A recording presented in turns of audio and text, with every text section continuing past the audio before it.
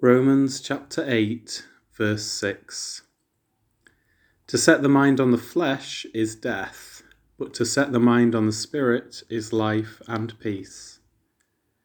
To set the mind on the flesh could be, for example, to be greedy or lustful, habitually. The fruit of such a life is death, not just temporarily, but also eternally. We need to avoid such a lifestyle. There's a great saying which goes something like, sow a thought, reap an action. Sow an action, reap a habit. Sow a habit, reap a character. Sow a character, reap a destiny. We reap what we sow. We either reap eternal death or eternal life. By nature we sow to the flesh. Only by God's Spirit-applied word do we get set on the right trajectory. Having been set on the right path, we need to stick to it.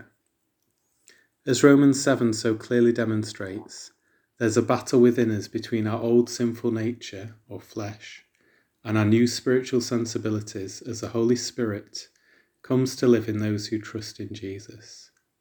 If we're truly saved, the Holy Spirit will win the battle within us. If we ultimately lose, we never truly knew God in the first place. Father in heaven, please fill us with your Spirit to live lives that are pleasing to you, for now and for eternity. Help us to win the battle with our sinful natures. In Jesus' name, Amen.